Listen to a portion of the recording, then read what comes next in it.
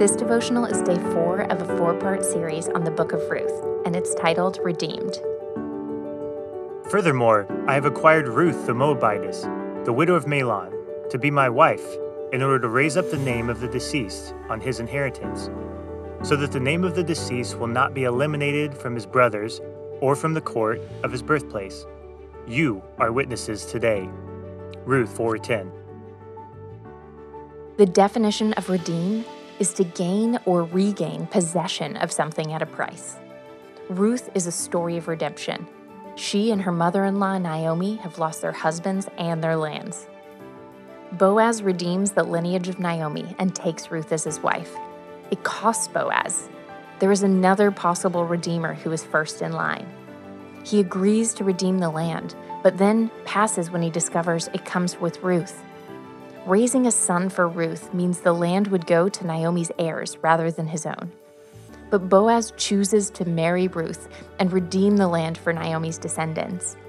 Boaz looks beyond what was comfortable and chooses to cast his lot with women of great character. Jesus is the ultimate example of a life of redemption. He is the Boaz-style redeemer for every one of us who are like Ruth, in need of redemption. The result of their union is a son, Obed. Obed became the father of Jesse, who was the father of King David.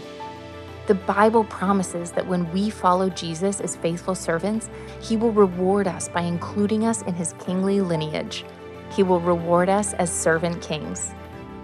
Ruth doesn't know what God has in store for her as she is making her decisions, as she is choosing how to live and love. She has no idea the massive impact her choices will make. The loyalty and commitment to Naomi, her stewardship and self-governance, and her courage of character impact her own story. But they also influence much more. Ruth is part of a larger narrative, a bigger story, just like each of us. Our choices matter. They may seem small. It may seem as though our value-based character choices have little tangible effect.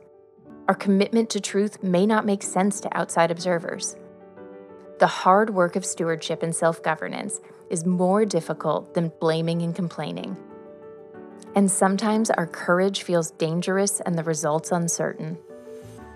The reality is, what we do has far-reaching implications. Our choices matter. Our character matters. When we are faithful with our choices, God promises to multiply them. When we are humble, he promises to lift us up, just as he did for Ruth.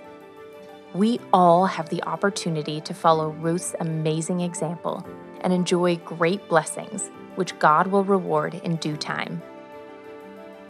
Ponder today. You are a small, significant part of a big story.